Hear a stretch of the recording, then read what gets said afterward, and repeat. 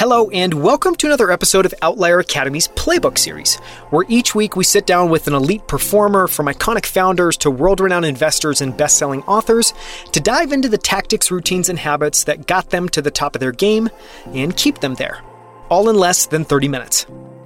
I'm Daniel Scrivner, and on the show today, I sit down with Edward Sullivan, who is the CEO and managing partner of Velocity Coaching.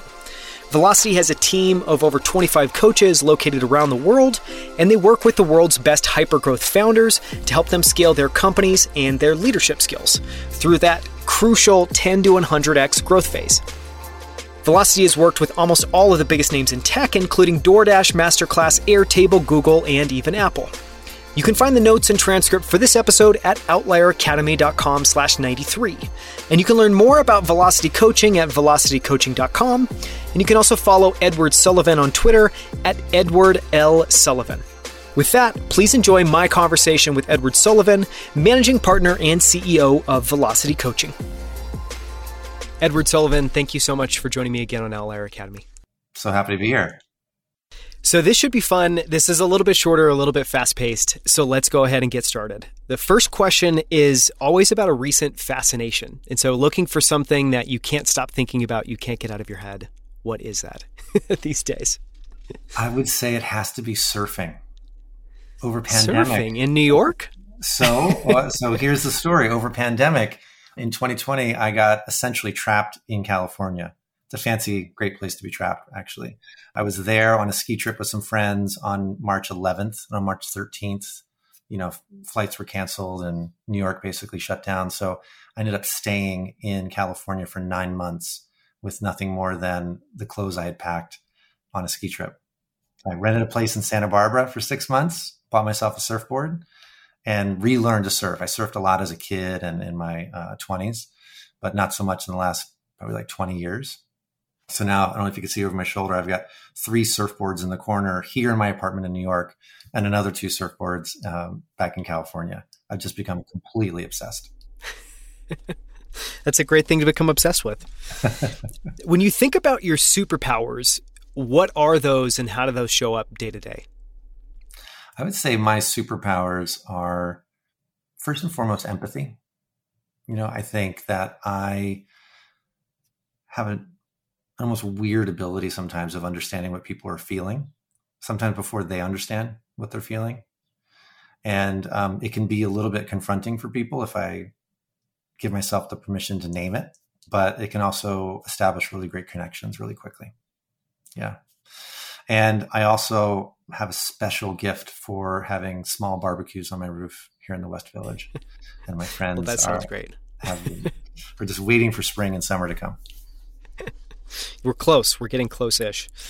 On the flip side of that, what do you feel like you struggle with personally? And I think what we're trying to get at here is, one, get people to be open about the thing, not only just about what they're good at, but also about what they struggle with, but also to kind of share with others how they've struggled, how they've improved, how they've worked around it. What comes to mind when you think of that? Yeah. The first thing that comes to mind when you say struggle, and it is, I think a struggle for many, is throughout my life, I've had episodes of depression, to be very honest. And that is sometimes related to incidents or events after a breakup, or I got a little depressed after the death of my father. But it's something I think that actually unifies us as a species, right? I think we're all inherently emotional people. And to not talk about the fact that it makes it harder for others, right? We don't have to go through the sad times alone. I also thought a little bit about isolation is one of those things I struggle with. It's been hard during the pandemic to feel isolated from friends and family. I'm a very social person. I mentioned on our last time we recorded, I have like 500 friends in New York, only because I just love people. So to feel that isolation over the last couple of years has been hard. And I have found, I think, a lot of solace in the outdoors. I found a lot of solace surfing, right? And just taking really long walks. On the habit and routine side, what habits have you played around with, and or do you have a daily routine? And if you do, how dialed in is that? And that can be everything from, here's the things I do every single day, which may be who you are. I'm guessing it's probably not. Or maybe here's the things I try sometimes. Here's the things that often work for me. what do you do with habits and routines that help you show up at your best each day? I mean, I will admit, and it might sound sacrilegious, given, the current way things are going with habits and atomic habits and everything else. I'm really bad with habits. I'm really bad with morning routines. I used to have a religious mindfulness habit. I've got a little bit off of it recently. One habit that is completely unshakable is my morning coffee. I go to the coffee shop across the street and I walk in and they're already making it. They can see me through the window. My 8-ounce cappuccino at Partners at Charles and 7th Avenue. I'm learning actually as the company grows that I need to be better about certain habits. So I'm developing much better hygiene around following up, better hygiene around using our CRM and doing all those like nitty gritty things that are simply the cost of running a growing business. I coach around all these habits and coach people who are running much bigger businesses than I run at this point, but I still have to work on it. On the fitness side, what's your approach to diet, exercise, and sleep, and how have those evolved over time? How have they evolved over time? I didn't have any habits around exercise, diet, or sleep until like my mid-30s. And I was actually working as the executive vice president of communications and government affairs at a solar company at that point. And I was wearing a suit to work every day. It was a very formal office. And I was like having 3 cups of coffee a day and 3 cookies, and that didn't have any time to work out. And I took my suit pants down to the tailor on the corner and I handed them to him to, make these bigger. Like I was giving up, right? I was like, I'm officially giving up to middle age. And as he walked into the back with my pants, I said, wait, bring them back. I'm going to change my habits around this. So I started, every time I wanted coffee, or every time I wanted a cookie, I would do 10 push-ups behind my desk. And then 10 turned into 20, then 20 turned into 50. And pretty soon, the head of HR was like, Edward, have you been working out? And it was like that one bit of positive feedback, like completely changed my attitude towards fitness the rest of my life. So since then, maybe I am decent at some habits. Since then, I've been fairly good at eating less carbs. I'm not keto. I just eat less. I work out 3 to 5 times a week, and I try to get as much sleep as I can. But it's hard running a company. It's hard traveling, and it's hard in New York. Yeah. I imagine it was really difficult that first time you tried to do 10 push-ups instead of eating that cookie. I couldn't do 10 push-ups. I felt so pathetic. It was amazing. I hadn't exercised in literally years. Yeah. Aside from doing a couple of marathons, which doesn't do much for your upper body strength. No. That does not. Okay. Favorite books. What books have had the biggest impact on the ways you work or think? And if you can't think of any, I think the way I would reframe that is books that often come up in conversations with clients. Yeah. Obviously, writing our book had an incredible impact on how I think. I hope eventually someone mentions it in one of these interviews as having an impact on them.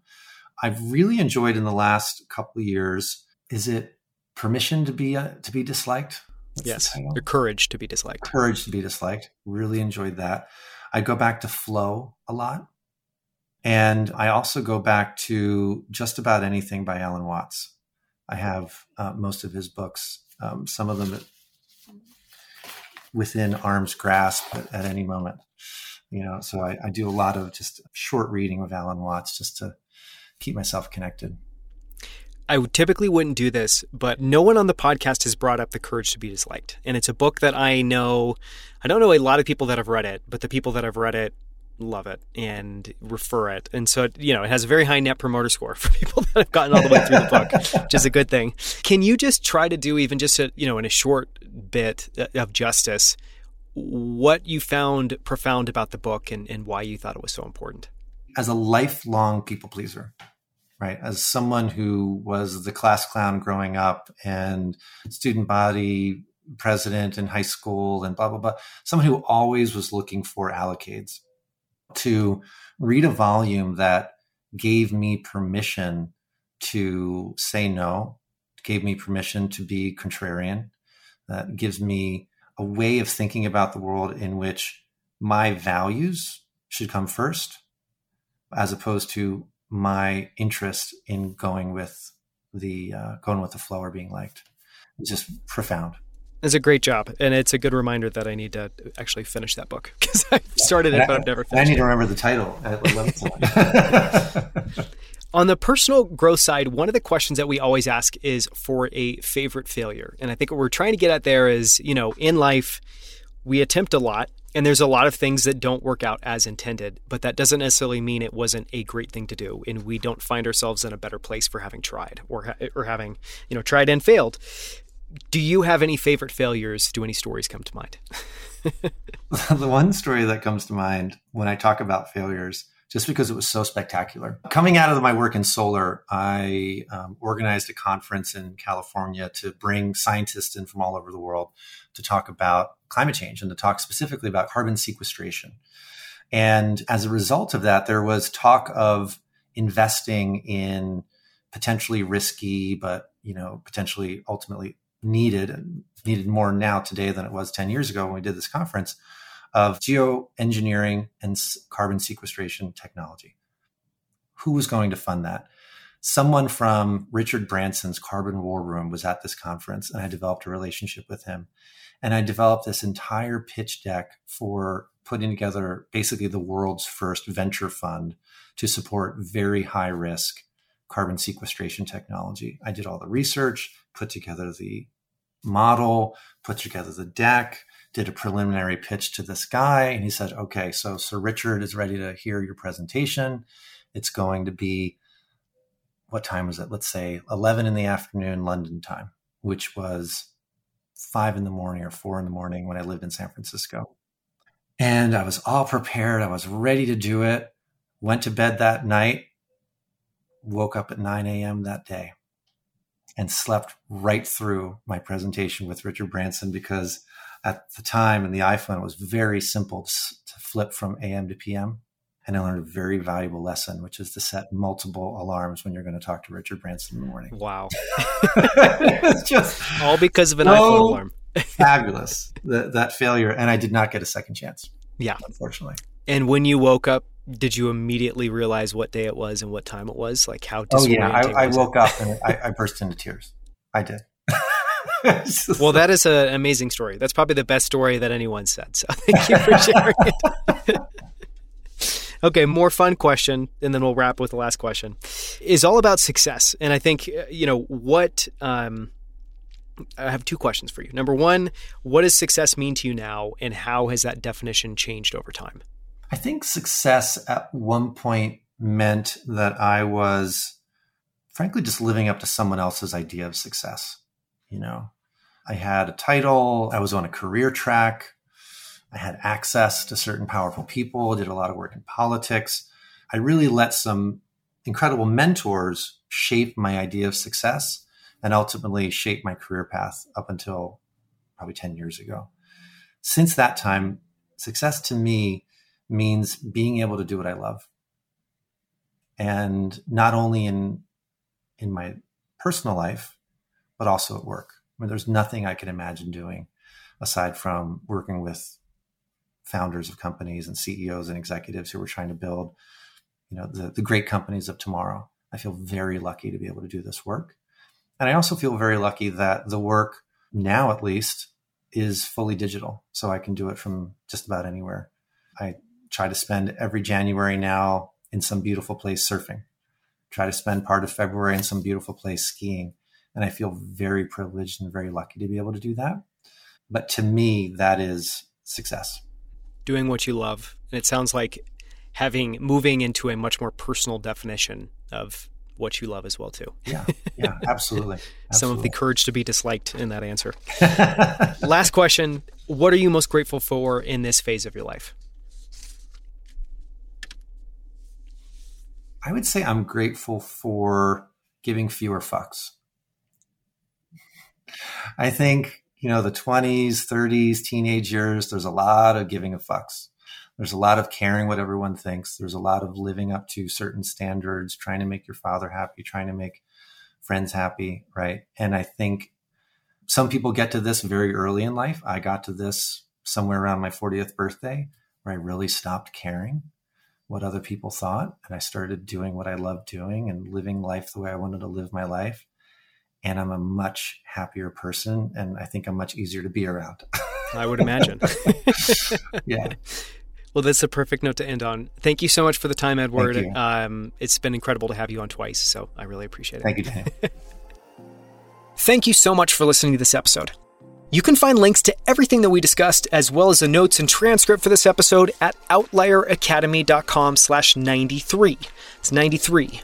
For more from Edward, listen to episode 90, where he joins me on our Spotlight series to go deep on coaching the world's best hypergrowth founders, from DoorDash and Masterclass to Google and Apple, including how velocity coaching helps companies transition from product market fit to hypergrowth, scaling their companies 10 to 100x while scaling their leadership skills in parallel.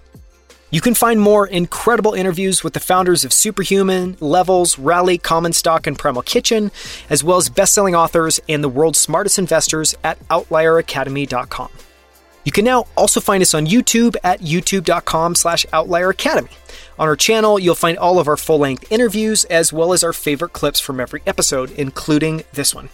For more from our entire team, we hope you enjoyed the show, and we hope to see you right here next week on Outlier Academy's Playbook Series.